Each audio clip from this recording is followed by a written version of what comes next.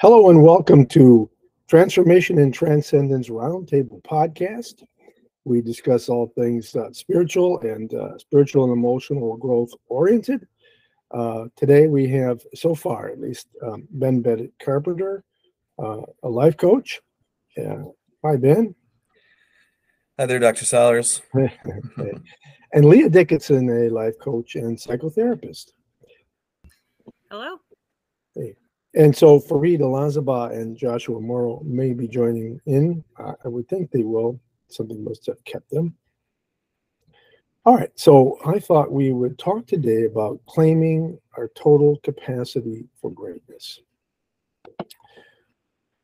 So to frame it, why don't we all have this capacity for greatness? Why don't we all sort of like exhibit it? Why doesn't it ooze out of us? Why doesn't it spring forward all the time? Well, to the extent that we can let go of our ego and surrender it to our higher self or universal self, it can.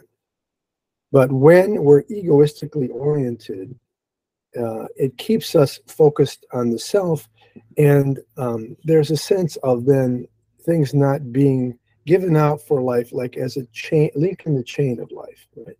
So as we begin to learn to accept ourselves as we are, accept our humanness, accept our faults, which is the shadow elements of us, recognize this without beating ourselves up, and beginning to enlist the higher self as a guide to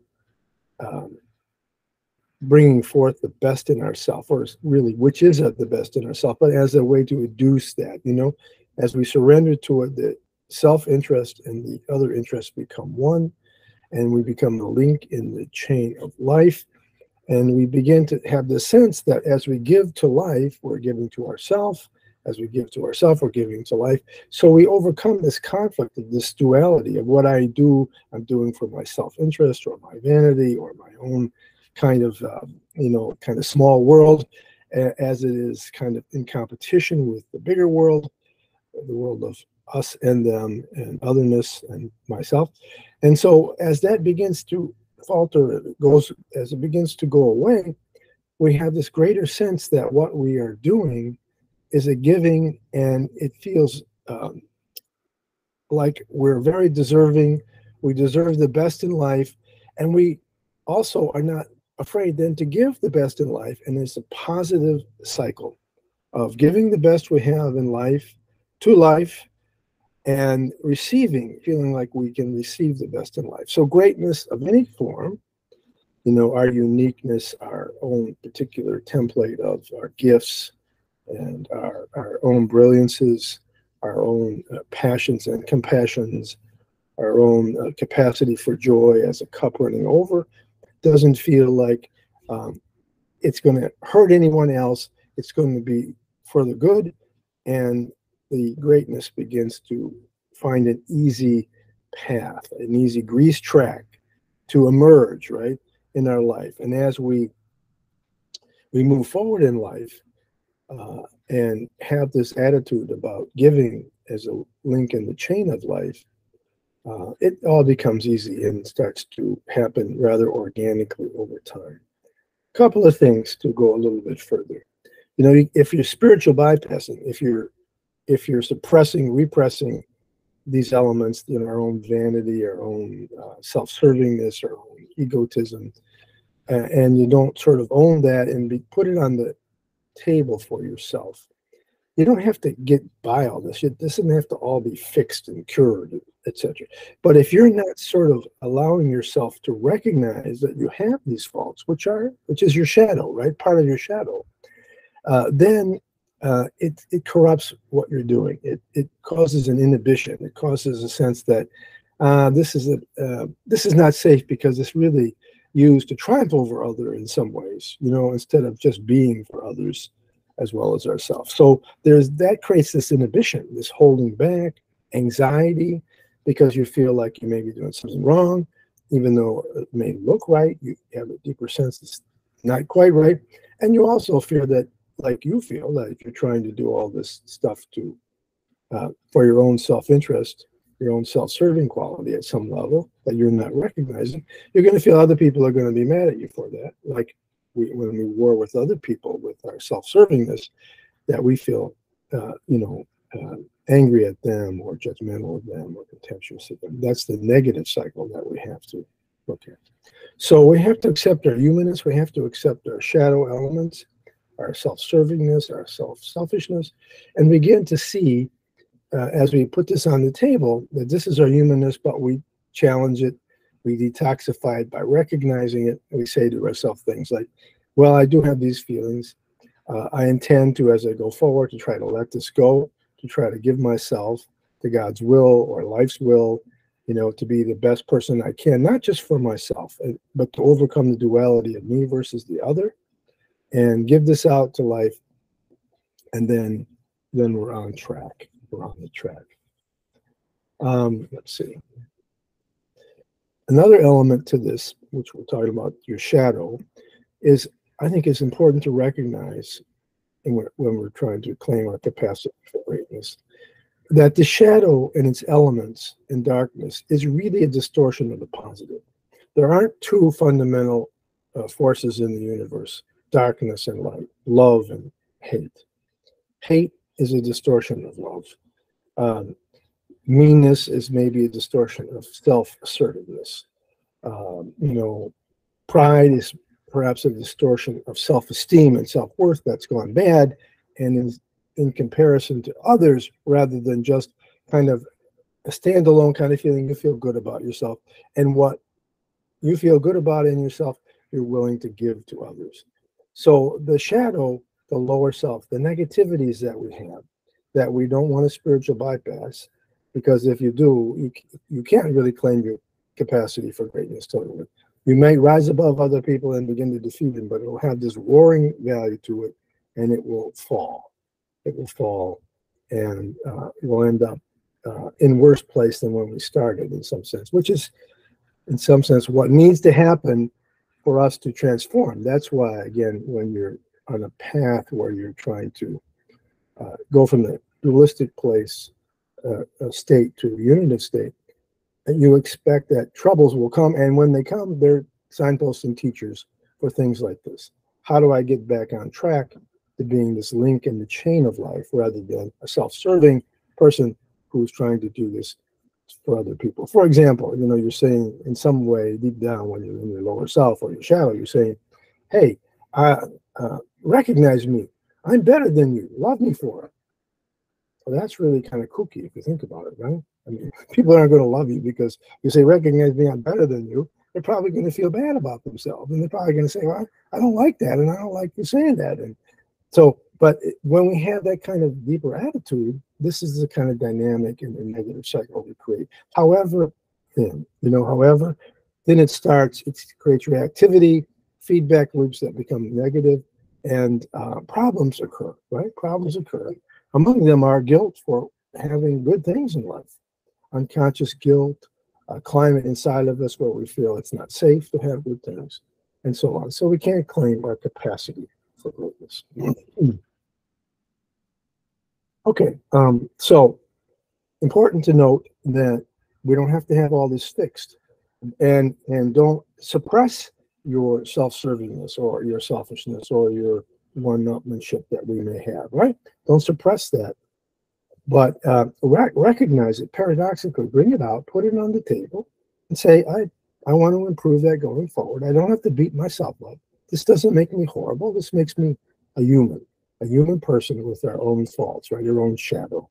This is the beginning of shadow work, right? You want to work on it. You want to transform it. You don't transform it by bypassing it and repressing it and forgetting about it and sweeping it under the rug. It doesn't work that way. It won't go away. It'll just get you in the end or in the beginning. You can't get out of square one, right? You can't get off the blocks when you got too much of that. And sometimes you get off the blocks and then you fall back because this is what's happening. Okay, and recognize the negative is always a distortion of the positive. So as you do your work back towards the core self, towards the universal self, towards love and all its derivatives in the positive sense, right? Rather than in the distortions. That's the work we use. We challenge our cognitive distortions, We challenge our attitudes. We accept and detoxify our negative attitudes in the transformation process to liberate this core self with its greatness. Okay? Now that's a lot. I can say more, but again, if I wax on too much, the message is going to get obscured by the verbiage rather than kind of the essence of it. So I'll stop here. Well, I have a question for you, Dr. Sollers, and the rest of the people in the chat. This is Fareed, by the way, because I didn't join in the beginning. Yes, I Fareed. Yeah. Yes. Whenever I think about something that a client or I may think about or feel, I'm always wondering about the cultural context that contributed to our feeling in that way. So when we consider what you're talking about, Dr. Sollers, that some people need a reminder that these shadow elements, as you put them, are just a normal part of the human experience and are distortions of actually positive, benign parts of ourselves. What I'm wondering is, what are the cultural messages and ideas that have led us to be separated from that truth? Because I think it is a truth, and I think that the underlying message you're saying, Dr. Sollers, is by recognizing that truth, we can help ourselves to develop ourselves and move through certain conflicts. But I guess just the question I have is, like, where did we get the idea that it wasn't part of being human, that these parts of ourselves ought to be ignored and cast off and criticized? Again, keeping in mind that what you're talking about is a truth, not just a spiritual truth, but an emotional truth, a psychological truth. I'm just wondering what the group feels about that in terms of where, in a sense, where did we go wrong? Where did we get separated from this helpful truth? Very good. Hi, Josh. I also wasn't here at the beginning. Yeah, hi, Joshua. I told everybody you guys would be coming, so they were waiting for you. Perfect. Yeah. So I think if in my mind, what comes up is shame. Just the Jungian perspective of the shadow is that it's the repressed parts of ourselves that weren't able to be accepted by the culture around us.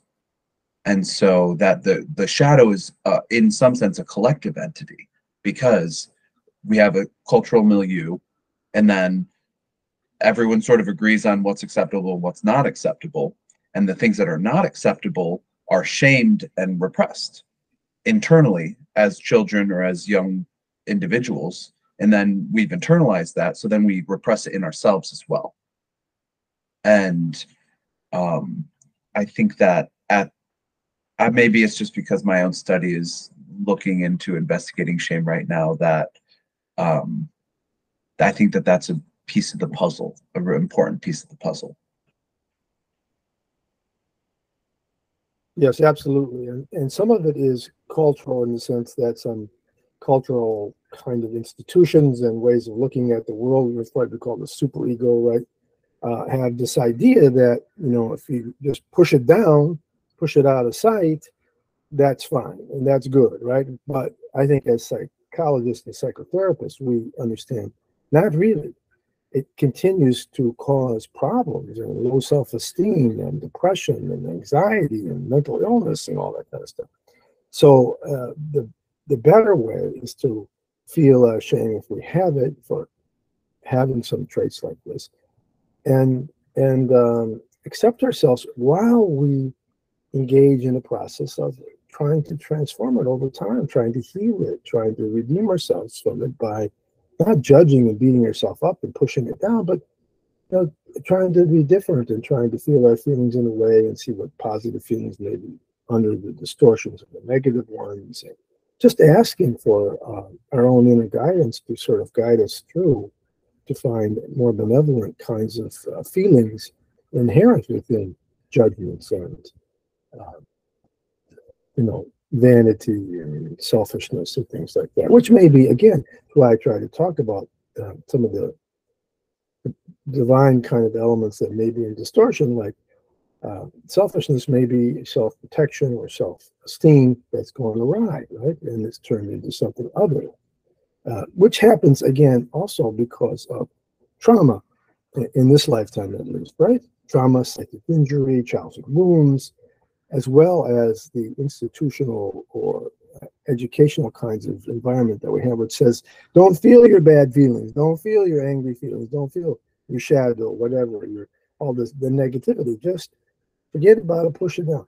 Now, maybe at times in life, there's moments when that's true, but moreover, you don't want to live your life like that. Then you're in what we call the mask or the persona, the false self, and you have this kind of anxiety that you carry with, if everybody really finds out who I really am, they're not going to like me either. And I don't like myself because that's who I think I really am too, rather than those faults are a distortion of positive based on injuries, right? Based on psychic injury, pains, perhaps even genetic vulnerability that we've, come into the world with. If we want to go further, we can talk about it in terms of, incarnative processes and stuff, but I'll leave that alone for right now. That we are brought in to and come with a desire to change certain things, and sometimes it shows up in hurts and even experiences that we have that are designed in some sense to bring out faults and character issues that we need to improve on.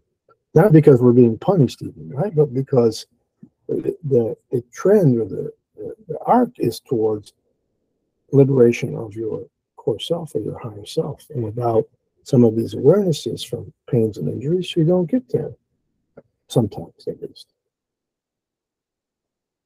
So I think a question that comes to my mind then is for listeners, what would be a helpful way for them to better conceptualize this and actually put this into practice?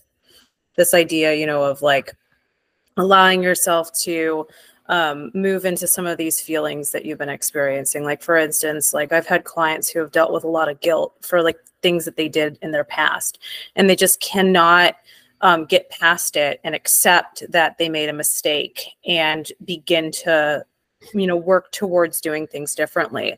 So Dr. Sellers or anybody else, if that was somebody that was coming in for coaching, for instance, or a client, how would we help them conceptualize to start practicing the working through within that experience?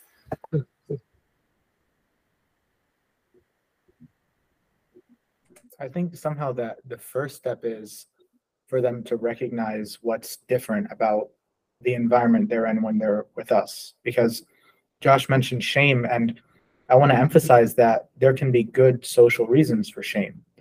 I won't bring them up because they might be a bit scandalous, but obviously there are things I could mention that would warrant shame and where shame would actually be the appropriate social sanction. I think of shame as a kind of a social mechanism to keep certain behaviors in line. And there are some things that the social mechanism are outdated, and that's why we talk about not shaming them. But there are other things that are still within the purview of that kind of social mechanism. And let me just put it this way. There are some things we want to shame. There are some things that it's good to shame. But in the therapeutic or the coaching space, I think what people have to recognize is that space is not just a recapitulation of society. In a way, it's outside of society because the general conventions don't apply. And I think the most simple example of that is the fact that people are encouraged to free associate. If I free associated when I was getting coffee with a friend, they would immediately call me a madman and they would never want to meet up with me again. But in the therapeutic or the coaching situation, you have free reign. Go ahead. The minute something comes to your mind, go ahead. I don't care if it's a tangent. I don't care if it's even not remotely related to what you just said, because the important thing is letting emerge whatever emerges. So to answer your question, Leah, I think really the first step is for people to recognize when they develop that relationship with us. Yes, there are parts of it that are like a social relationship insofar as it's a dialogue, insofar as we're going to adhere to certain social niceties and pleasantries. But ultimately, this is a space outside. So really, I think practically what that means is I don't want you to assume that I'm going to feel a certain way or have certain judgments about whatever you're sharing, whatever is evoking the guilt, whatever past experiences you had. I don't want you to think that I am a stand-in for society with a capital S.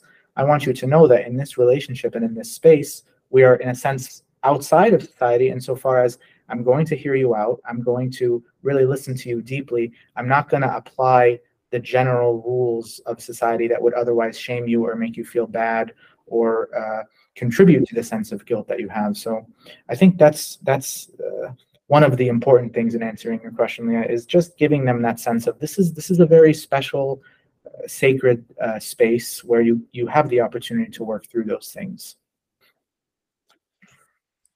Yeah, if I could piggyback on that, Fareed, because you kind of already summed it up, but I go back to some of the basics of just remembering what it's like. I guess when I first went into therapy years ago, and I forget that I was so shocked by the non-judgmental, non-evaluative, you might say, environment. And I think maybe some of us, I definitely forget from time to time that some clients coming in or people who maybe who haven't come into therapy or coaching, if they've experienced a very heavy shame environment or are experiencing lots of guilt, one of the things that immediately can be different is when they walk in and they start not experiencing that from you, Leah, or from any of us. Because we kind of take that for granted, that it's that we bracket so much of that. Yeah, so I'll stop there. I know there's lots more things to pursue here. Yeah. I love that term, Ben, non-evaluative space, because you're right. I think people, especially in our day and age, and I think, forgive me for saying our society, it's a very cliche what kind of society we live in, modern day society. But we do live in like a hyper evaluative space, I feel. Just to give you an example of that, last year I had a client really educate me because they were telling me, they had some social anxieties and they were telling me, they're worried that at the gym, somebody's going to film them and like kind of make fun of them. And I thought to myself, like a typical CBT trained person, like, okay, this is a dysfunctional thought. This is probably not rooted in reality. And so I was kind of pushing back. Lo and behold, he shows me a video of like, apparently it's an entire genre on TikTok of like people who are doing exactly that. And people who, apparently don't feel ashamed of like actually filming people and, commentating and whatever. And so, in that moment, I realized like, okay, maybe society is a bit more evaluative and judgmental than even I know, just because of the advent of things like TikTok. And so imagine what kind of evaluation and gaze that client is dealing with in their personal life, and then to come into the therapy space or coaching space, as you said, Ben, non-evaluative. And so just kind of thinking out loud, I'm thinking, how can I emphasize that, right? Because of course it's one thing to say maybe in the intake or the first session, like this is a non-judgmental space, non-evaluative, but I do feel, and I'll be curious what you guys think about this, there are certain things that we can do maybe from session to session, or certain like micro interventions that we can make to really bring that point home. Because you're right, Ben, they're going from such a hyper evaluative society I truly feel that we live in, versus now this kind of open non-evaluative space. So I just want to know, what are some ways that I can really convey that point so they feel as open as possible to work through some of the things that they want to. Well, I'm sure everyone has thoughts on that. My hunch, Fareed, is that you already do that.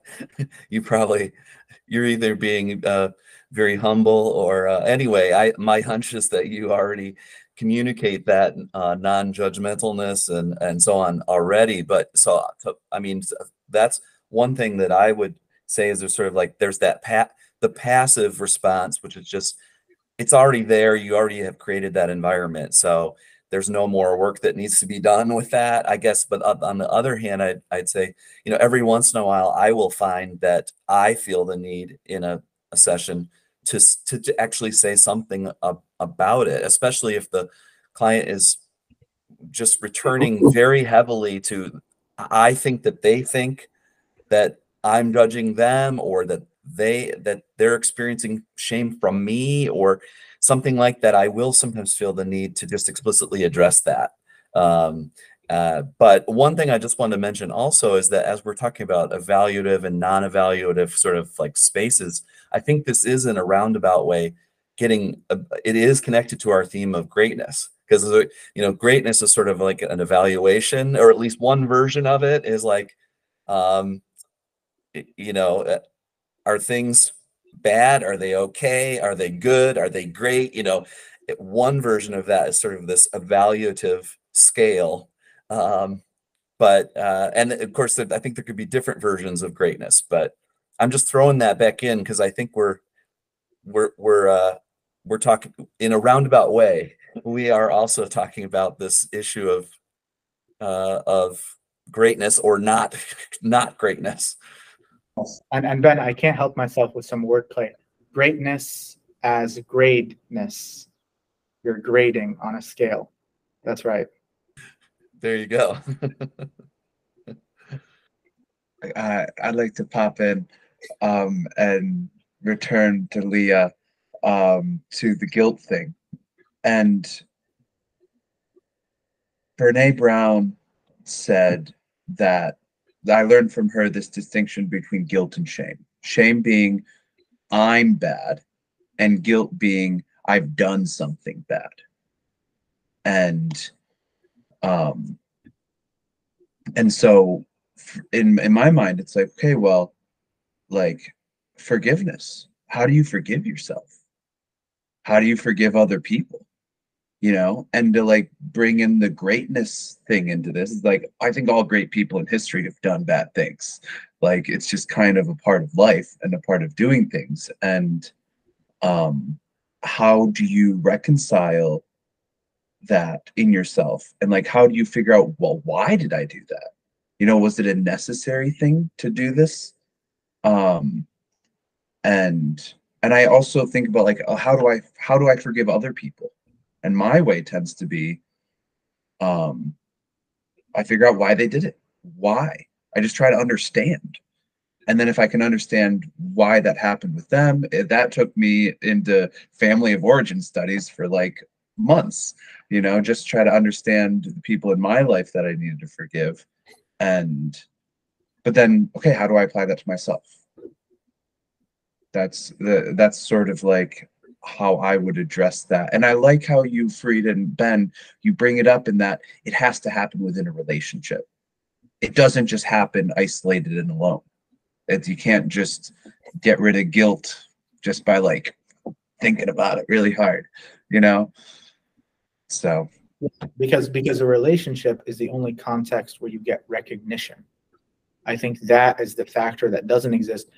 I think you're right, Josh. You can't introspect your way through feelings of guilt because no one is there but you. But in the context of a relationship, you have the element of recognition that I feel can be very healing. So let me say a couple of things too. In regards to the frame or the benevolence just kind of your being, this has been written about, which I think very effectively, that when we have a accepting attitude, non-judgmental, non-critical attitude towards our clients, they identify with us and begin to internalize this sense of greater acceptance without us preaching or saying anything to them. I think it happens over time because they're identifying with us, and that becomes part of who they are over time. Secondly, the idea that we can identify a fault and not believe it's all of us, right? And even the fault is maybe based on some injury, that's a distortion, and then begin to grieve that rather than staying with some kind of sense of perfection that we should never have this, and then we beat ourselves up by it and thinking that this is going to absolve us by how much we beat ourselves up, rather than forgiving ourselves and changing whatever might be rudimentary to the fault. If it's our own kind of defensiveness, if it's our own kind of wanting to turn passive into active, so we mean when we've dealt with meanness before, we're going to be mean before we receive more meanness, rather than being vulnerable and feeling hurt if we're going to feel hurt and going through that. Whatever it might be, is to change that, right?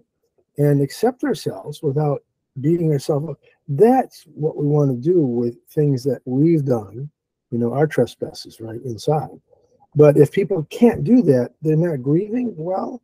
And I think they're still in a state of perfectionism where they think, I should never have this. And if I beat myself up enough, that's the way to fix it, which is another cognitive distortion. So we want to help the clients move past any of that stuff like that, right? Redemption happens, you might say, by owning it and by feeling the pain of it and what you could do differently, could have done differently, could do differently in the future, and really trying to forgive yourself. And if there's a chance, maybe you want other people to forgive you, maybe not. Maybe it's not necessary, because sometimes I put you in a very awkward situation, or somebody's not even alive anymore, so you can't get forgiveness from them. But anyway, so we have to forgive ourselves. But it does remind me of the saying that what's the Lord's Prayer, right? Forgive us our trespasses as we forgive those who trespass against us. So Well, go ahead.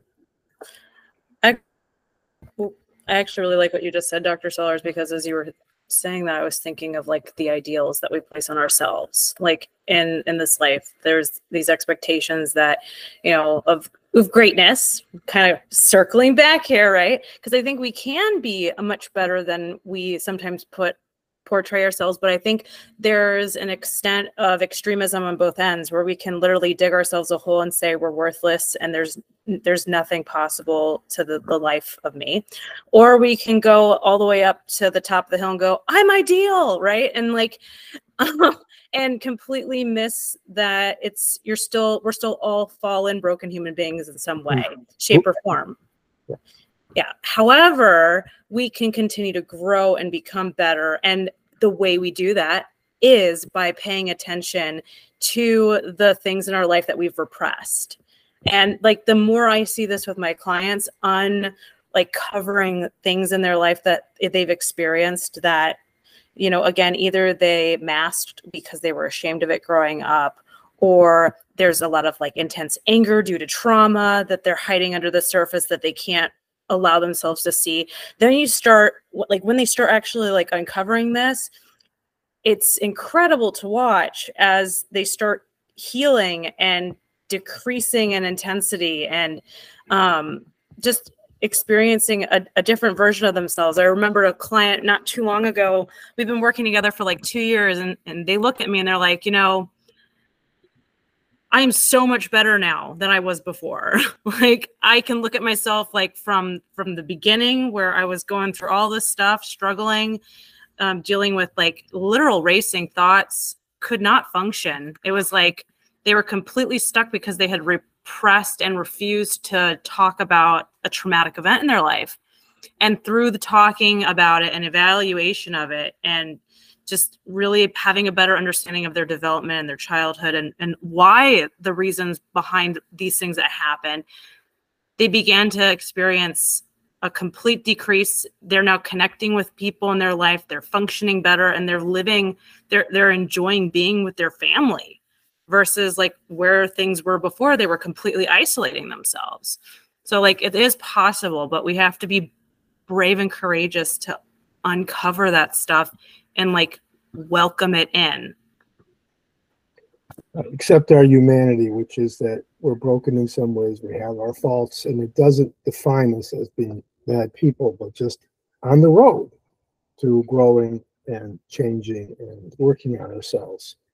And the greatness, kind of go back to the beginning, the greatness I'm talking about is the idea that we're serving other people, we're beyond ourselves, we're giving to other people in a way that helps them, that helps humanity, that helps the planet, that helps college. Some sense, when you look at heroes in movies and stuff, when I get overwhelmed with emotion, it's when they've given up their self-servingness and they're giving themselves to something that's way beyond them. They're even putting their skin at risk or their emotional life at risk for the sake of other people and for whatever, the planet or the relationships or their family or the community.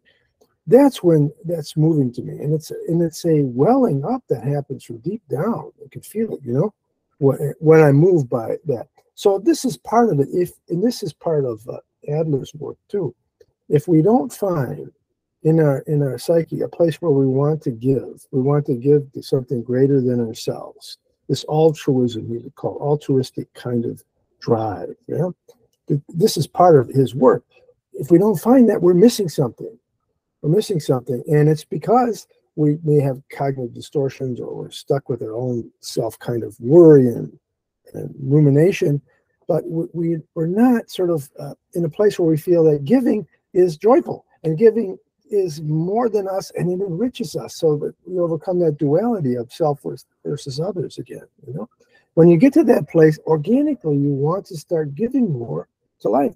If you're still focused, if you're in your egoism, it's hard to come out of that. See, so that's a fundamental kind of issue that I think we deal with in terms of working with the shadow and transforming the shadow, is giving up this egoism towards the, this surrender to the wish to help everyone, and the identification with everyone in some strange sense, or everything.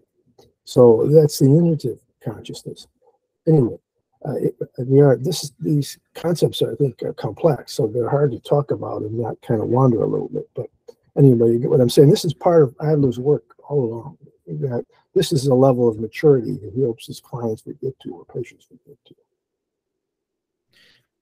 This conversation is making me think of a thought experiment I had. Admittedly, it's a bit eccentric, so please indulge me, everyone. But the thought experiment is as follows. You take an average person and you tell them, imagine that all the things that you've done in life and all the impressions and thoughts that you've had in life are suddenly on public display, and people can have an opinion about them. So the question is, what do you think the average person's opinion would be?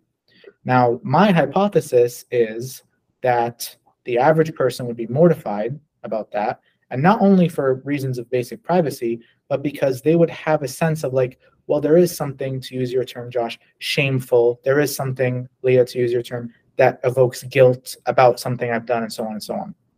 But the strange thing is, barring the, let's say, at most 5% of cases where, okay, yeah, you actually have murdered someone, or you've embezzled someone, or you've done something that's objectively questionable, the strange thing is, I think most of us are doing okay. Most of us are not terrible people. Most of us are just trying to do that the best we can. And whatever shortcomings we do have, I think, are usually able to be explained as someone who's hurting, trying to do the best they can. But I think there is that discrepancy, though, where that reality that I just described that applies to 95% of the population is contrasted by the fact that I think the average person, if they consider this thought experiment, would feel mortified, would feel like, no, actually the average person would judge me very harshly and critically. And this leads me to a concept that I'm starting to put together now, which is, what is the gaze that is presumed by people's self-concept? When people think about themselves, Josh, to your point about introspection, we are not just subjects, we are not just islands when we think about ourselves. We always presume, I think, some kind of a social audience when we think about ourselves. It's inherent in human subjectivity. So then the question becomes, what is that particular gaze that you're presuming as you think about yourself? Because I think a healthy gaze to internalize is just the average person who will be understanding of you. Of course, they're not going to excuse and accept the 5% of things that are objectively bad, but for the most part, they have an understanding nature. They're going to give you the benefit of the doubt. They're going to hear you out. But I feel that more and more these days, we have, I'm really going to use the term social media gaze. And I hope you don't think I'm antagonizing social media too much, but I think it is related to this idea I'm getting at, which is, I think the average person, when they consider themselves and their self-concept, they're presuming a certain kind of gaze that is, for lack of a better term, viciously critical and viciously judgmental, and will break you down to all of your individual constituent parts and find everything wrong with it and ridicule you and judge you.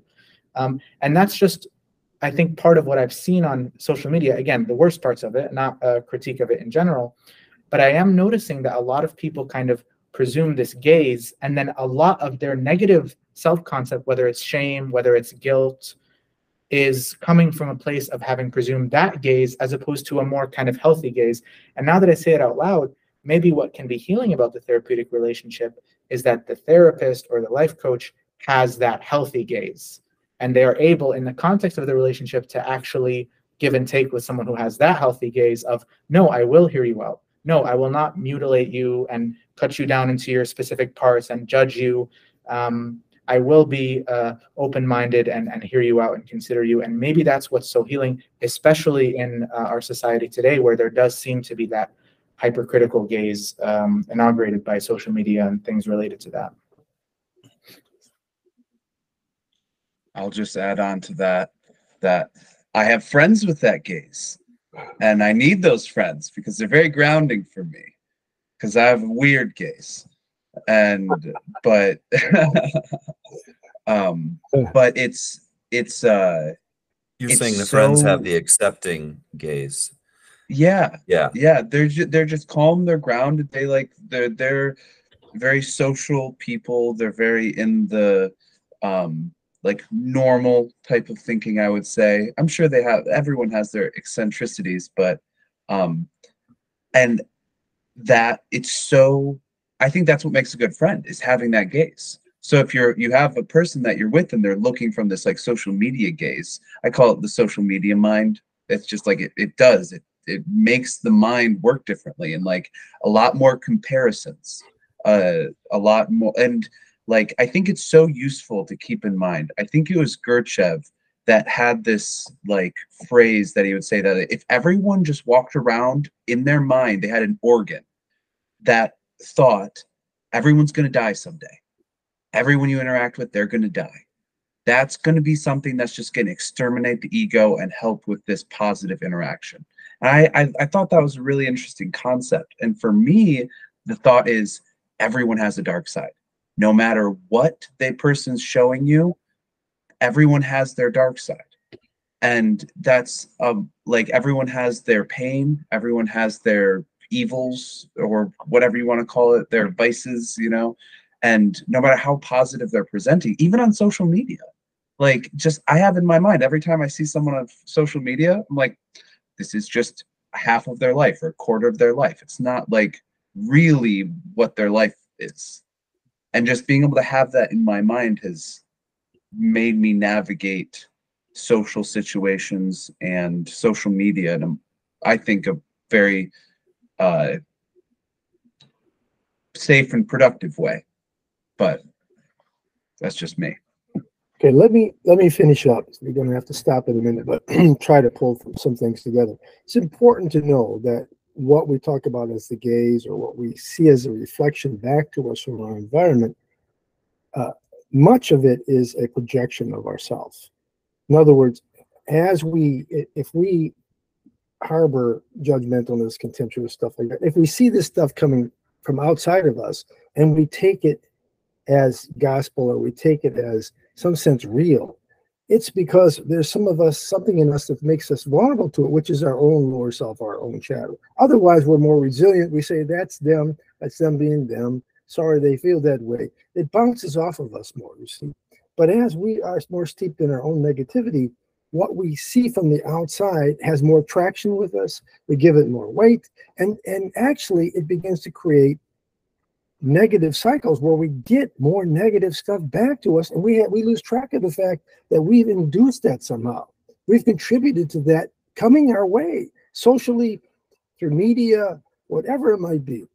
Watching television, we've induced some of that to come back our way because of what's happening inside of us. So the real, ultimately, what I'm saying is, ultimately, as we transform our lower self and our shadow, we become more resilient to what's out there that's negative, and slowly it becomes more and more benevolent. And when it's not, well, yeah, that you shake that off and you say, "Are you all right? I wish you didn't feel so bad and have those kind of attitudes. They're not good for you." That kind of thing.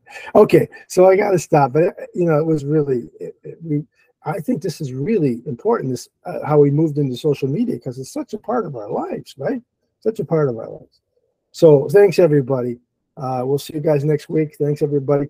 By the way, if you want life coaching from any of the people here, 248-705-3798, or Dr. Franklin Salas, DrFranklin Salas at Kajabi, KAJABI.com. And just you can find us online. Okay. So thanks, everybody, and Take care, everybody. You guys. See ya.